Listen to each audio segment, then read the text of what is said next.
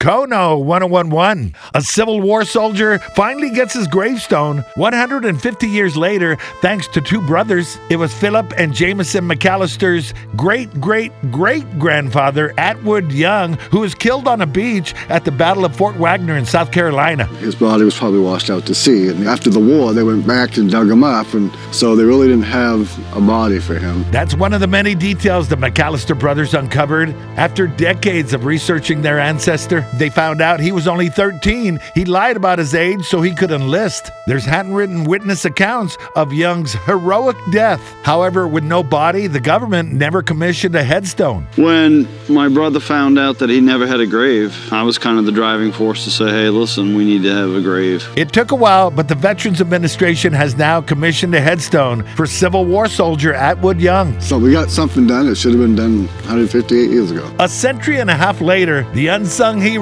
finally gets a spot